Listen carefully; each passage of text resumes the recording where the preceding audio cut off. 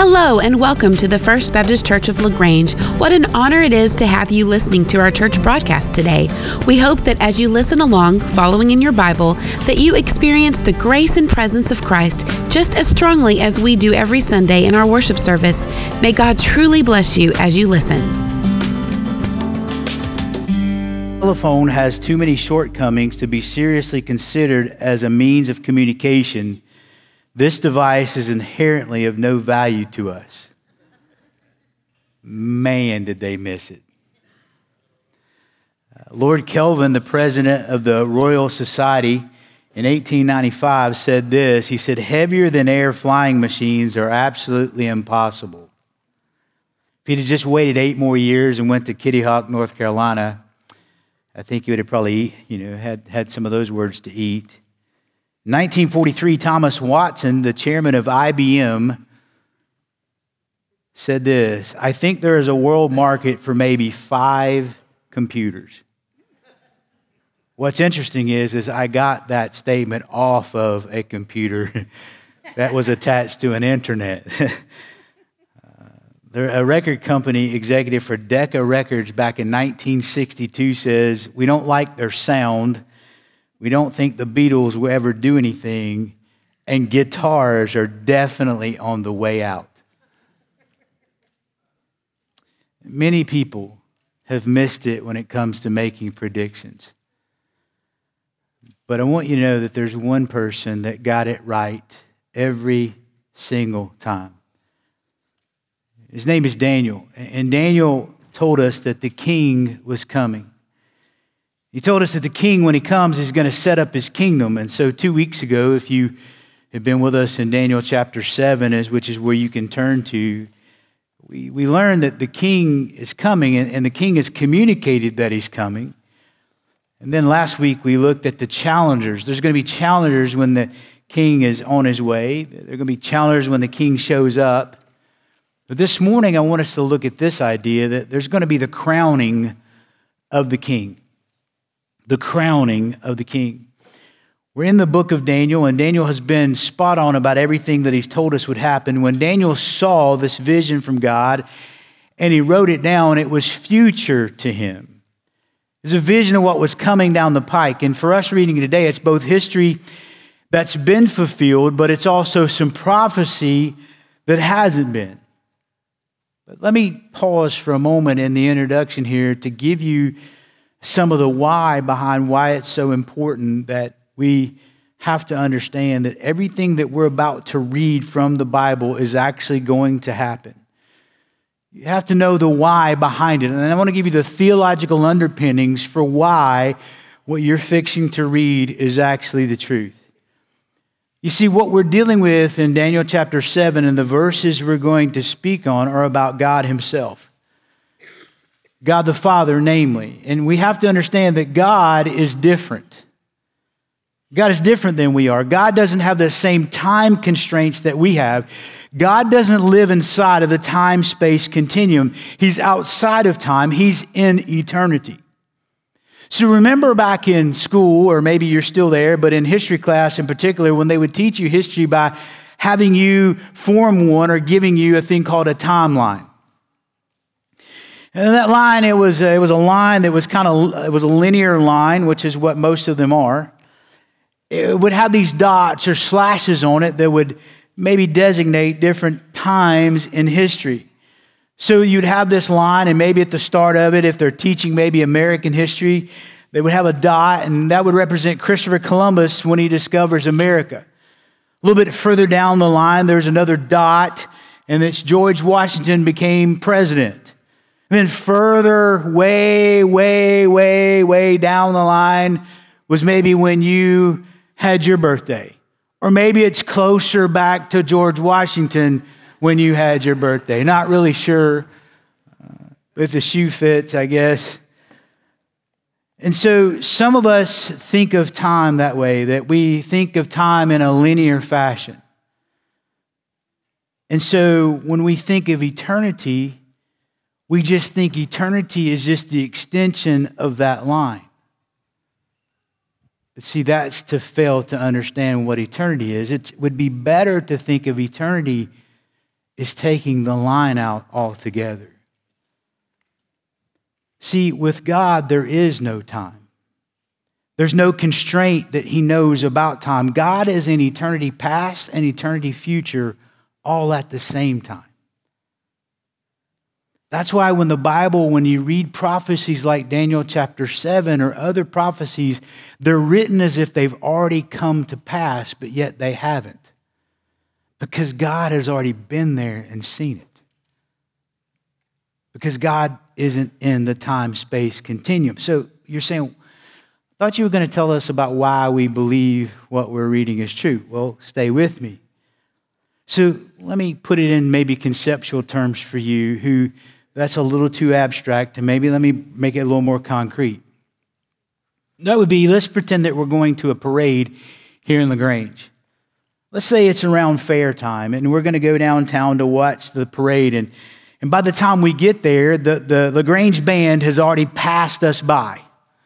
And we're like, man, But then we notice that the Fair Queen float, that float that has all the Fair Queen, it's getting ready to come by. But somebody comes up and they join us and they sit down and they go, man, I really wanted to see the band. And you're like, man, I wanted to see the band too. But here's the cool thing. If you go up ahead, you can see what's already passed. If you just go up ahead, you'll see what's already passed. That's part of what prophecy's doing. God's saying, if you just look with me ahead, you'll see what's already passed in my eyes. But then you're like, man, I really want to see the Fair Queens. Well, that's cool. They haven't come yet, but they're on their way. So if you go to the back, you'll see what's in the future. It's kind of the way we're doing today. We're looking back about something that's in the future, but then we're going ahead to see what's already passed. But imagine if we got in a helicopter. If we got in a helicopter and we were above the parade route, we could see it all at one time. We could see the band that's already passed and the Fair Queen float that hasn't even happened yet because we are above what's actually happening in the parade. That's the perspective that God has.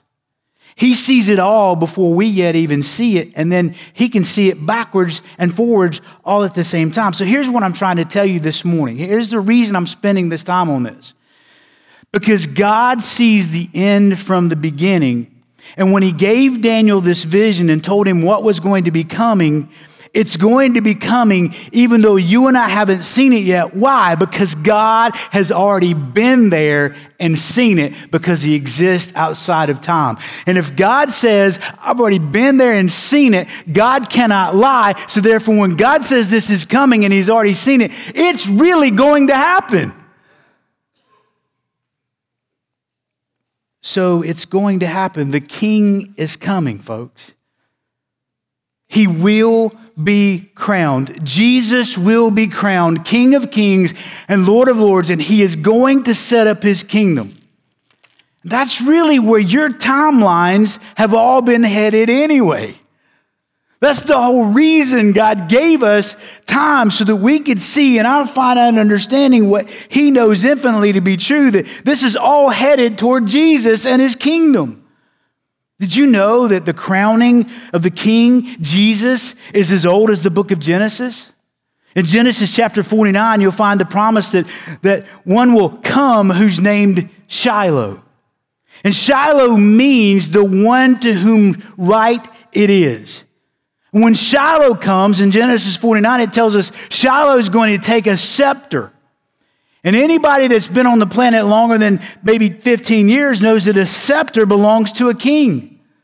And in Genesis 49, there's going to come one whose right it is to take that scepter because he is the king who's rightfully coming to set up his kingdom.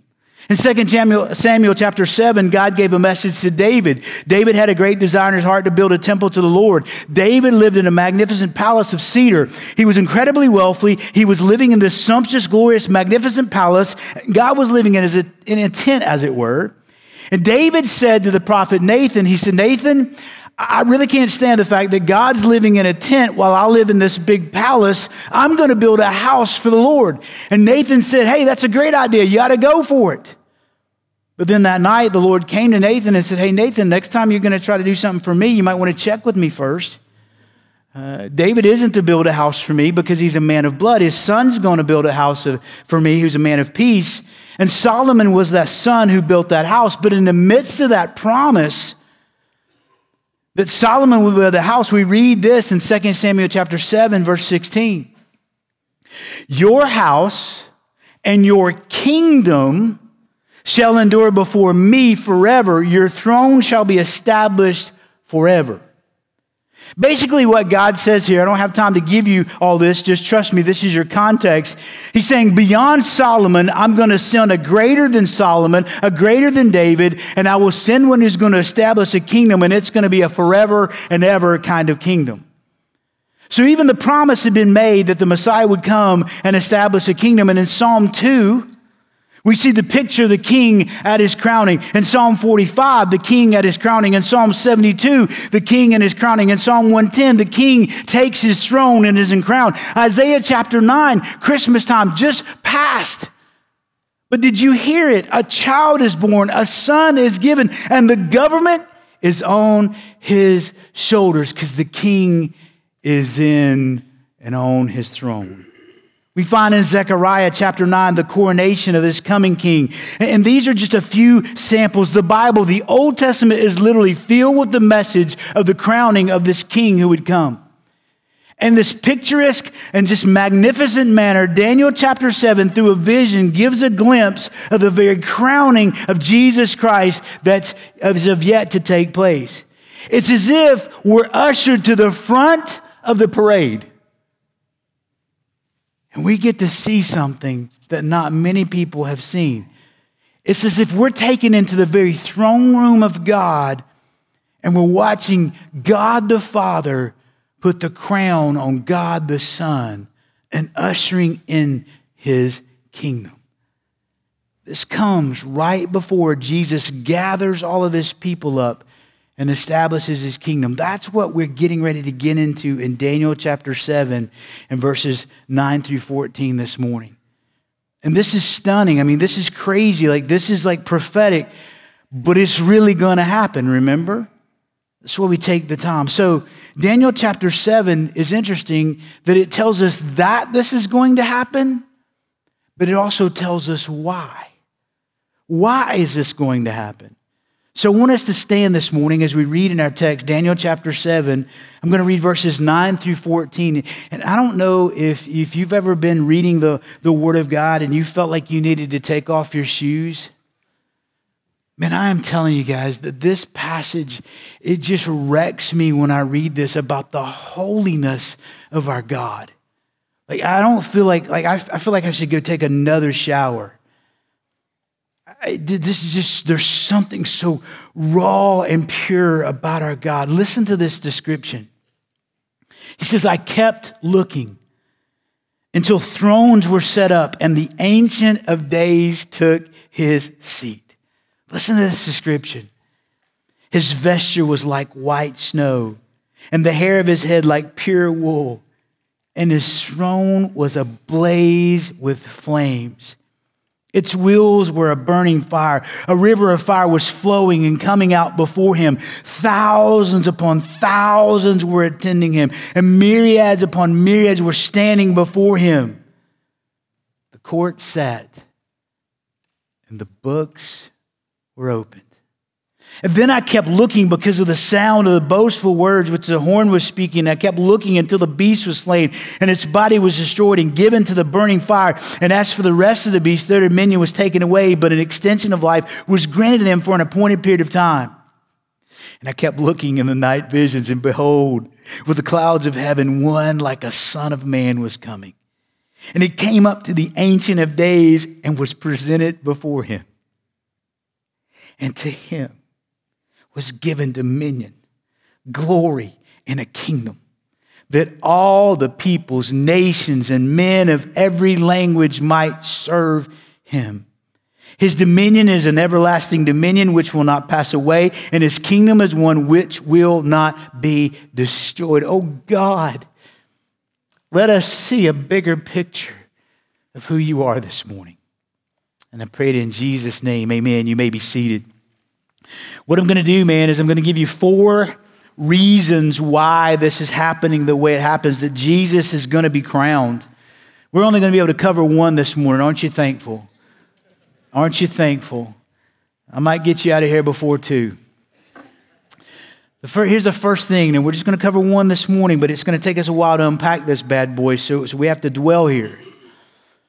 But judgment comes as Christ is crowned. So Christ is coming and he's going to be crowned, but judgment's coming with it. Why is judgment coming? Because of his Father's flawless purity. So Christ is going to come, and I'm telling you folks, listen, hear me out. He came the first time as Savior, but he's coming the second time and he has taken over. And he is not coming to play games when he comes back. He's coming with judgment. He's going to put everything in its place. He's going to make right every wrong, and there's going to be nobody that can stand up and overcome him. Judgment is coming as Christ is crowned because of his Father's flawless purity. Verses 8 through 10 basically tell us, verses even 9 and 10 basically tell us that this Ancient of Days is there. He's got this vesture as white snow. His hair is like pure wool. His throne is ablaze with flames. A river of fire is going before him. And thousands upon thousands upon thousands are there attending him. Think about that picture. But notice, if you will, in verse 9, the second sentence says that thrones, plural, thrones were set in place. Literally, the Hebrew would say this, that thrones were cast down. Your version may even say that. So if I'm reading a different version and it says thrones were cast down, then I think something's being torn down, something's being destroyed, but that's not what's happening. There's no destruction of a throne here. There's a construction of a throne. But to help you understand, we have to understand the culture to which this was written and then understand, oh, that may be what they're saying. So let me fill you in on the culture. This was written, a lot of this, previous to this, was written in Arabic. So you got to understand, this is an Arabic culture that they're living in. In the Middle East today, which is where this took place, actually east of the Middle East, not far from India, if you were to go in that part of the world today and some very, very important person, like let's say a king or a shah or a sheikh or whomever, maybe even an ayatollah were to appear, you would find that his throne would be cast down in this sense. Cushions and pillows would be thrown down or set in place. This is the Oriental fashion. A throne would be established and set in place by throwing cushions and things down so that the king could sit on it. And the Bible says that when that happened, that the Ancient of Days took his place on that throne. What's interesting to me is that at the beginning of verse 9, Daniel says that I kept looking. Now, the tense of that verse means that it's a continual action. So in other words, it means that Daniel just kept watching. He just continually had his eyes fixed on the scene to see what was happening next. Daniel says, I kept watching. There's an intense interest for what's happening. And he says, guess what I saw? The Ancient of Days take his seat. Wow. Revelation 4 tells us some of the exact same things. I want you to see Revelation chapter 4, verses 2 through 5. John the Revelator says, immediately I was in the Spirit, and behold, a throne was standing in heaven, and one sitting on the throne. And he who was sitting was like a jasper stone and a sardius in appearance, and there was a rainbow around the throne, like an emerald in appearance. And around the throne were 24 thrones, and upon the thrones I saw 24 elders sitting clothed in white garments and golden crowns on their heads. And out from the throne came flashes of lightning and sounds and peals of thunder. And there were 7 lamps of fire burning before the throne, which are the 7 spirits of God. He goes on to talk about all these angelic hosts, just like Daniel did, that were there, and they were crying out. So Revelation 4:11, what are they crying out? Worthy are you, our Lord and our God, to receive glory and honor and power, for you created all things, and because of your will they existed and they were created.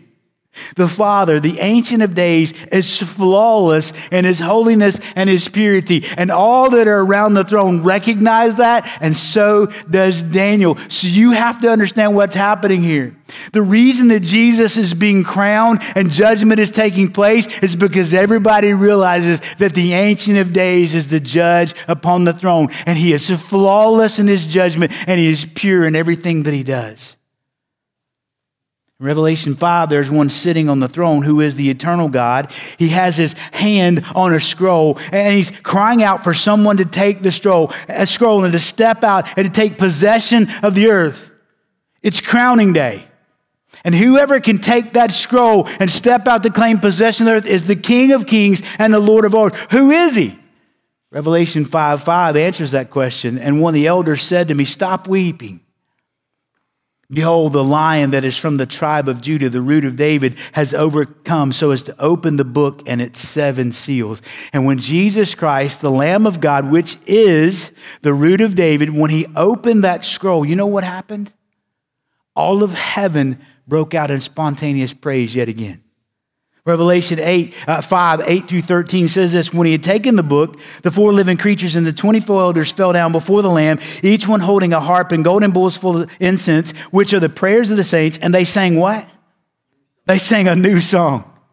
"Worthy are you to take the book and to break its seals, for you were slain and you purchased for God with your blood men from every tribe and tongue and people and nation, and you have made them to be a kingdom of priests to our God, and they will reign upon the earth."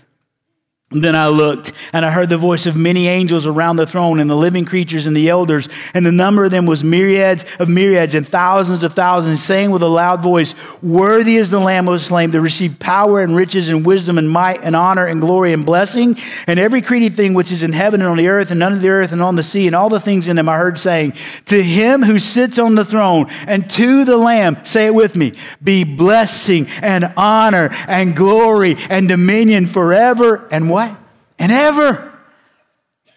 You see, so both John and Daniel had a glimpse of the glory and the wonder of the crowning of King Jesus. And that's exactly, precisely what we see here as Daniel envisions the throne and the Ancient of Days taking His seat. Back to Daniel chapter 7. You'll notice there that it says in verse 9 that until thrones. Did you notice that it's plural? Now, we don't know whether this is sort of a hint at the multiple pillows that have been thrown down. Good. We don't know. I don't know if you've ever seen a tent where a shah or a sheikh or an ayatollah is, but they're always sitting on a pile of pillows. So it could be that's the reason why that's plural. There's just the plurality of all the pillows. Others think that the plurality indicates the presence of the Trinity, and I think there's a good argument for that. I don't necessarily know contextually that's our best thing, but I know the Trinity will be there. I don't know that this is what that's pointing to. But some commentators think that they were there. There were other lesser thrones for the angelic beings who were there with Him. We don't really know. But I can tell you this, that the focus on the scene is on the Ancient of Days, because you see that term again in verse 13. He's called the Ancient of Days. You see it again, and we'll see it in the weeks to come. In verse 22, He's called the Ancient of Days, the Atik Yomaya. You've heard of the word Yom meaning day, and you put it in the plural, Yomaya, of days. He's the ancient, the Atik. We call antiques because they're old. You get where we get these words from. This simply has to do with one who is old in age, more particularly one who is eternal. As the Ancient of Days is old, it doesn't mean that He's old in the sense that He's being senile. It means that He's old in the sense that He's always existed. And the one who is eternal is no other than God Himself, the eternal God who sits in judgment. At the end of verse 10, it says, because the court was convened. So it's the Lord God, the Ancient of Days, who is judge over all the earth. Psalm 29:10, the last part of that verse says this: yes, the Lord sits as King forever. So God the Father takes His place on the throne. He's the Ancient of Days. He's the Eternal One. And that's a lovely phrase, right? The Ancient of Days. You guys may have remembered the hymn that goes that way. Oh, worship the King, all glorious above, and gratefully sing His power and His love. our shield and defender, the Ancient of Days, pavilioned in splendor and girded with praise. Right? You remember that? So again, a designation of the eternal God. He's the judge, but watch. He gives judgment to his Son. You see, God can determine and do this because he's flawless in his purity. God is not making a mistake in giving judgment over to his Son. God is the Holy One, and by doing this, he's doing what's right because he does everything in purity, because the following descriptions make this clear. His clothing, it says, his vesture was like white snow. That speaks of God's absolute, utter holiness, his utter purity, his righteousness. The hair on his head was like white wool, speaks of his eternality, his purity, and his wisdom. He's always been, and he's all wise. There's nothing and no one that compares to our God. His throne was flaming fire, speaks of the purifying and righteous judgment that he presides over. Its wheels were blazing fire, tells us that there are no spatial limitations or restrictions on his judgment. God's judgment moves everywhere. The river of fire was flowing and coming out of his presence, reinforces two previous ideas and conveys the righteous fury and the wrath of his judgment. Psalm 97:3 states it this way: fire goes before him and burns up his adversaries round about. Thousands, the text says, thousands upon thousands served him. 10,000 times 10,000 stood before him. Sounds like what we read in Revelation 5. Then the Bible says that the court sat and the books were open. Can I tell you? The Lord always does everything by the book. You're not going to find him pulling a fast one on you. He does everything by the book. His judgment, as always, will be fair. It'll be equitable. It'll be based on his character, which is flawless and pure. There will be no partiality. There's not a hint of unfairness. And this is true even for the beast himself. You may have heard preachers like me talk about the final judgment as if there was just one judgment. Yet you'll find when you study the Bible, there's a series of judgments given in the Bible. For instance, the Bible talks about our judgment, the judgment of our sins at the cross of Calvary. 2,000 years ago, when Jesus died on the cross, the Bible says that our sins were laid upon him. In other words, God judged our sins in the person of his Son Jesus when Jesus died on the cross.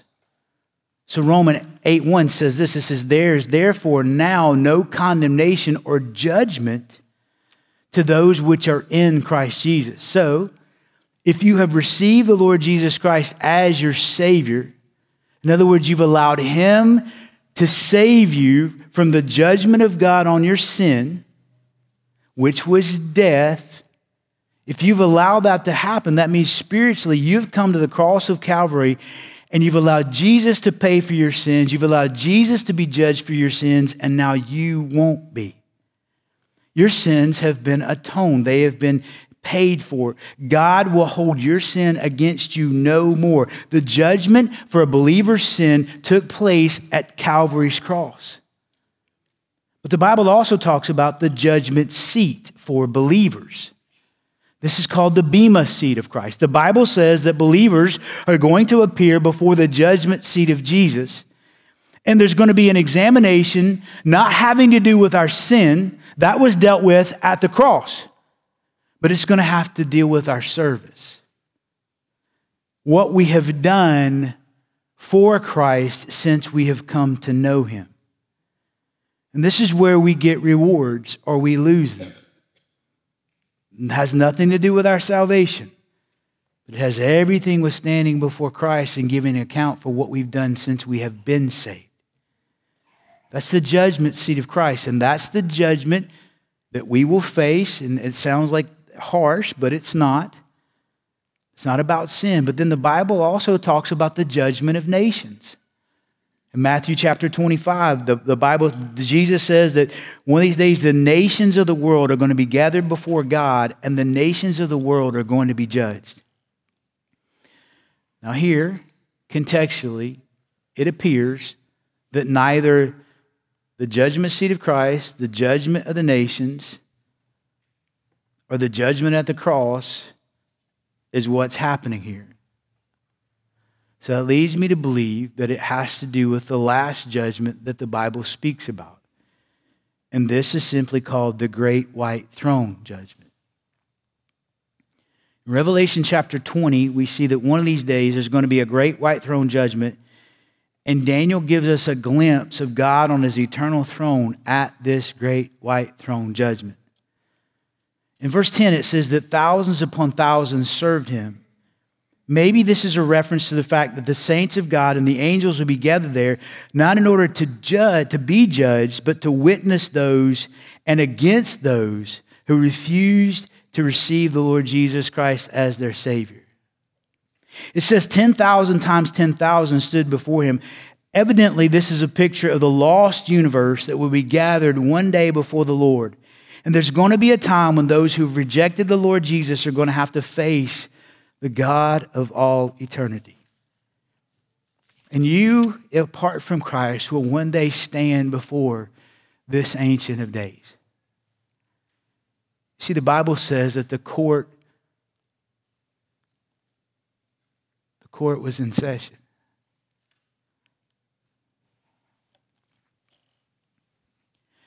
And God's on his throne, and everybody that's rejected Christ will be there.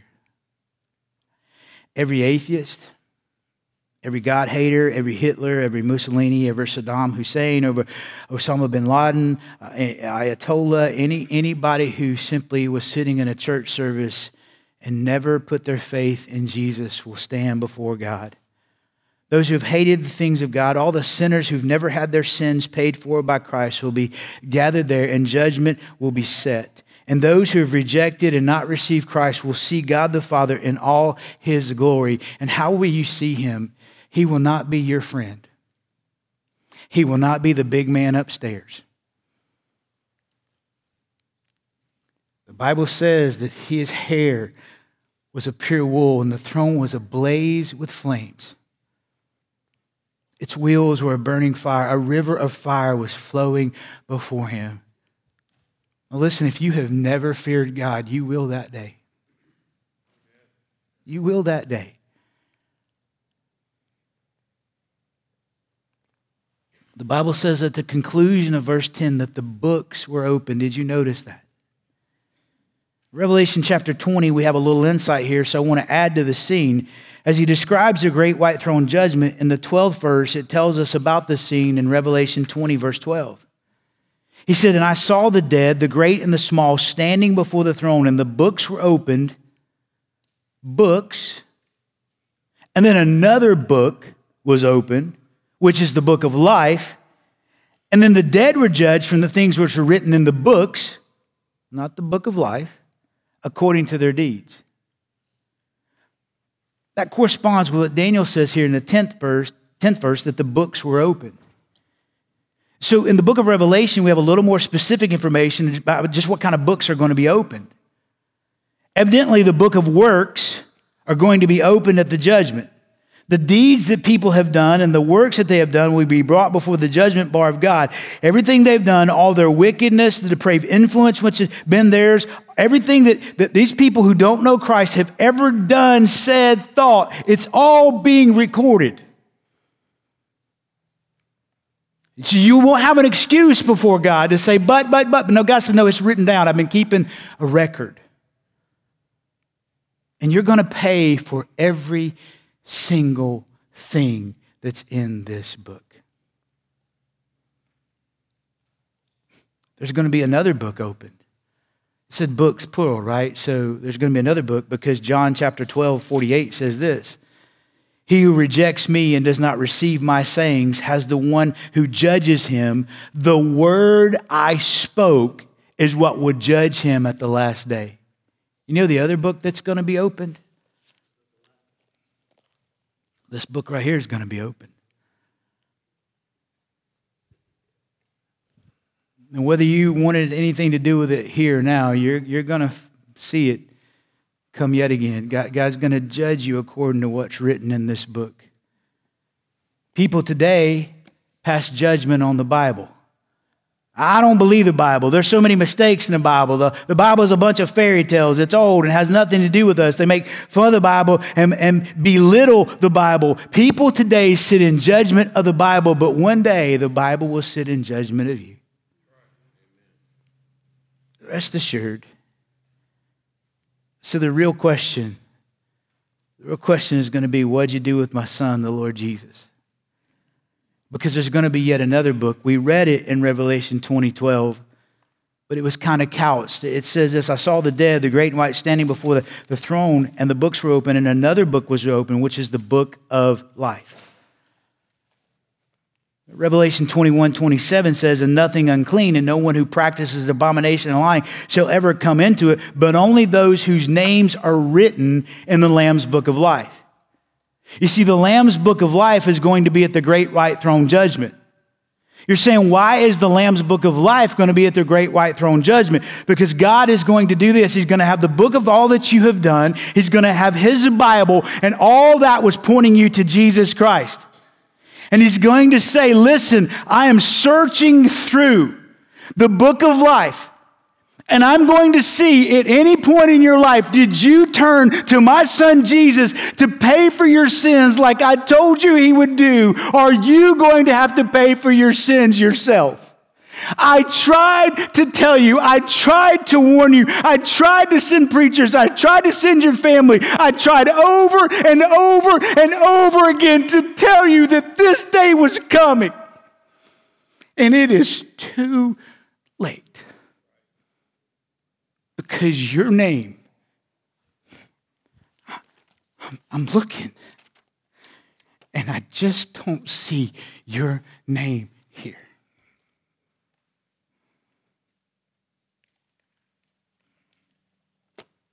See, the Bible says that the wages of sin is death.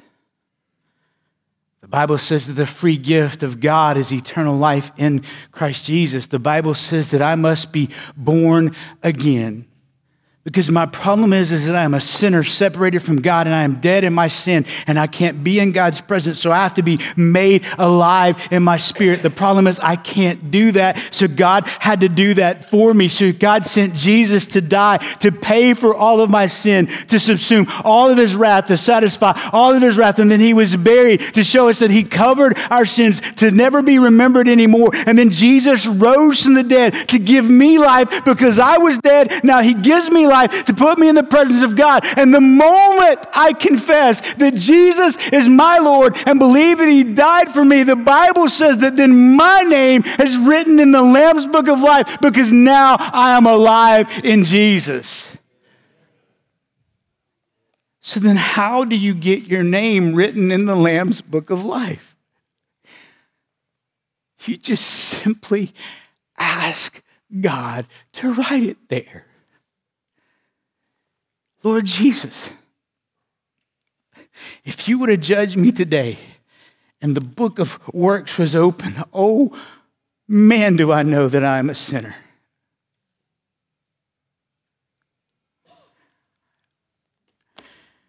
I've heard your word that tells me that all I've got to do is believe in Jesus. I've just got to be willing to turn from my sin and say, Lord Jesus, I want to live for you.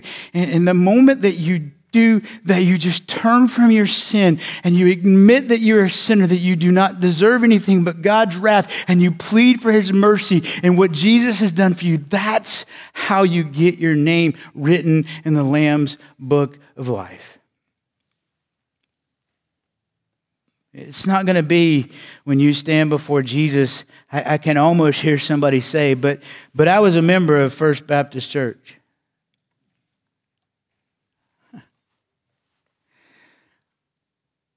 Yeah, but I'm sorry, but I can't find your name here. I was really famous in LaGrange. I had one of those big ranches, and we did a lot of good. We fed a lot of people. We helped a lot. I gave a ton of money to the community. Yeah, I read about that. But you see, your name's not here. But you know what? God, I've basically been a good person. Oh, really?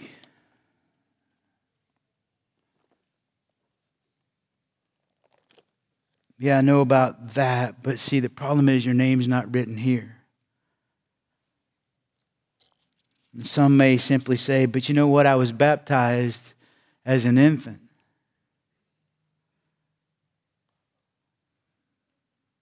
I'm a religious person. As a matter of fact, y'all had that baptism day here back at the church, man. I was one of those 25 people who got baptized. I'm serious about my faith. Maybe. But in your heart of hearts, do you know that you have put your faith in Jesus and that your name has been written in the Lamb's Book of Life?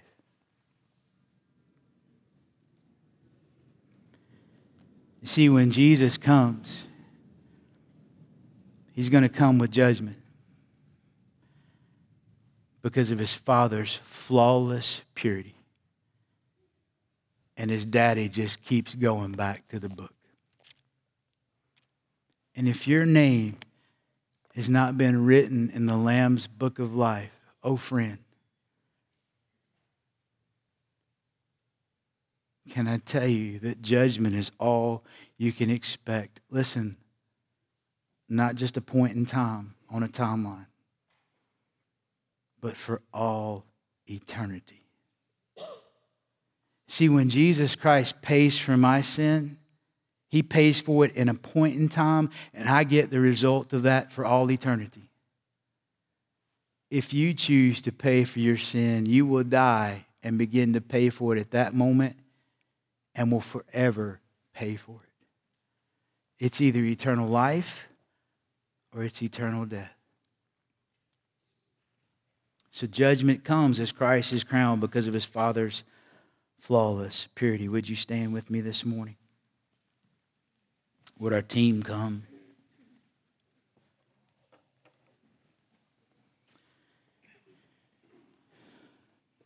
Would you pray with me? Father, this morning I come to you with a broken heart.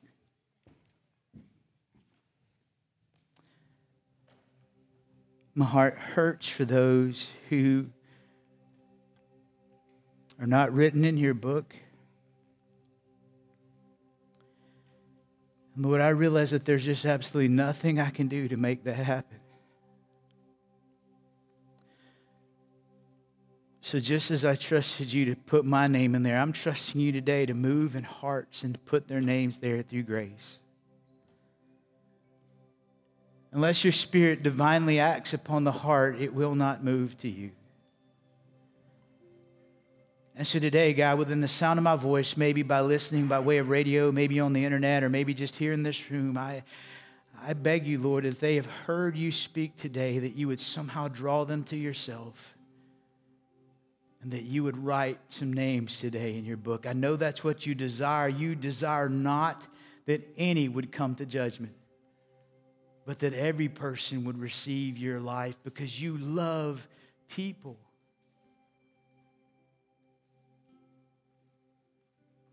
And I pray it in Jesus' name. Amen. If you'd like to come and pray about getting your name written, or to pray about somebody maybe who isn't, and you want to pray for their salvation or any other type of prayer, meet us here at the altar as we sing.